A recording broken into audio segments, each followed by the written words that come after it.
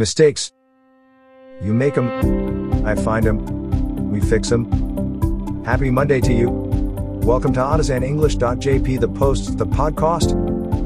This episode is for Monday, March 15th, 2021. Our topic today is This Too Shall Pass. By the way, I hope you have paid all your debts because today is the Ides of March. It's also the day Caesar was murdered in the Senate. As they say, beware the Ides of March. Today's phrase, this too shall pass, is of Persian origin. It is said that a sultan asked his wise men to create a ring that would make him happy. They wrote this phrase on a ring and gave it to him. It worked.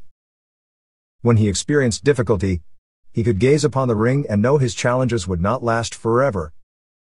In good times, however, it had the opposite effect. This too shall pass reminded him of how fleeting good times can be. That's how it goes with wisdom. It is both a blessing and a curse. So you see, the adage this too shall pass is both for the pessimists and optimists in life. It is also a simple yet profound statement of fact. Change is the only constant in life. That's where the Romans and their carpe diem come in.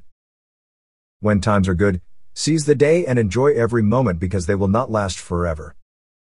The farmers simplified it with their make hay while the sun shines. Whether you say it in Persian, Latin or English, give it on a ring, yell it out loud or write it on a plaque above your fireplace, they all mean the same. Things change. At this point, we can all take solace in the adage and look forward to a time when the pandemic is nothing but a memory.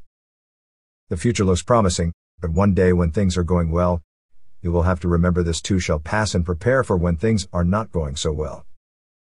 The eternal truth of this too shall pass has the power to make a happy person sad and a sad person happy. Your week is beginning, but mine is ending.